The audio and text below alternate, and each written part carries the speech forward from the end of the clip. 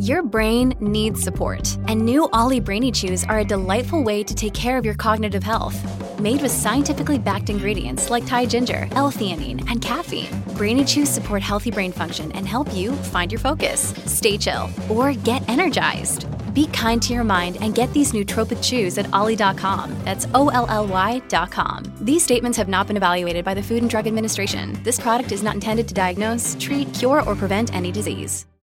Yeah, there were a lot of asks in last week's provincial budget that went unfulfilled. We talked about some of that with Vaughn Palmer earlier. Different groups, different organizations that were hoping for a boost and didn't get it, like Dyslexia BC. There was $30 million pledged for screening and literacy supports, but critics say that is not nearly enough. Now, Kathy McMillan is the founding member of Dyslexia BC and joins us now to talk about that. Kathy, thank you for being here. Simi, thanks for having me. Now, Kathy, can you give us an idea of how many people need support who have dyslexia in this province? Probably all of them. But there's 20% of the population anywhere. Like it's like universal. It doesn't matter what language you speak. Dyslexia is 20% of the population, with 5% of that having severe or profound dyslexia, which could be considered disability. Now, this is something we're still getting awareness of too, isn't it?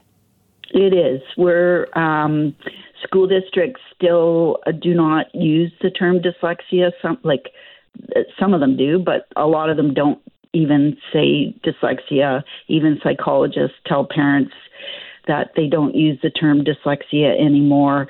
It's a bit of it's a bit of an elephant in the room, we can say, because nobody really wants to talk about what really needs to be done, which is systemic change. Okay, what do you think needs to be done? Well, we need to make some legislation ensuring that all kids get screened starting in kindergarten. This $30 million is going for screening. We don't know who's doing it. We don't know the plan around it. We have no idea. And we've asked the ministry several times over the last year. I know that they've been planning something since the education mandate in December. With dyslexia, and in the United States, I should back up. In the United States, they've been making legislation over the last 10 years, and the legislation includes things like universal screening, this change to using scientifically informed, evidence-based instruction, teacher training, and all that kind of stuff. And I've been asking for the ministry to do the same, but they haven't answered any of my calls to action and or Dyslexia BC's calls to action. And so to make systemic change, we need policies, legislation, and we need accountability of what's happening for the students. So, Kathy, I guess my question here is, if we can't even agree on what to call it or how to categorize this, how do we help the students who need it? Exactly. So there's a huge push right now to change just literacy, and it's kind of fueled by service providers. You know, this, when we know better, we'll do better type mentality.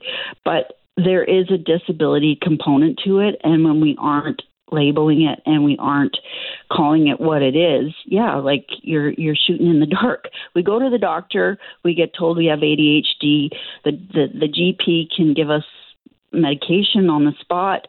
Dyslexia, you have to pay $3,000 to $4,000 to get a diagnosis if you're not one of the very lucky ones that gets a diagnosis in the school. And it's not just a diagnosis we need. We need places to go to get interventions. There's nowhere to go unless you pay. Can you give parents an idea, give people an idea of what is the range here of conditions or symptoms that people might suspect they might be on this somehow? This might impact them. Things like reluctancy to read.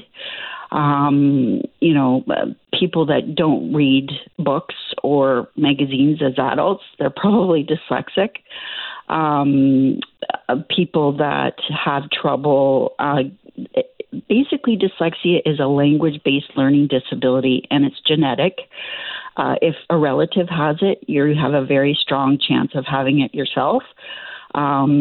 Just like having blue eyes, it's genetic. So these are the kids that when they're little, they'll say Paschetti instead of spaghetti. They will mix their letters up. Although letters can be something that happens with little kids all the time, but if it's consistent, they won't learn easy words like then, and, but very quickly because you can't see those words. They stumble to get the words they want. They'll be like, well, the other day. They can't remember the days of the week, so they'll say the other day for the entire week. Monday? No. The other day, Mom, the other day. So they just have trouble with language. It's either they have trouble processing it, so they have trouble remembering some of our grammar, some of our spelling. English is the hardest language to learn for someone with dyslexia.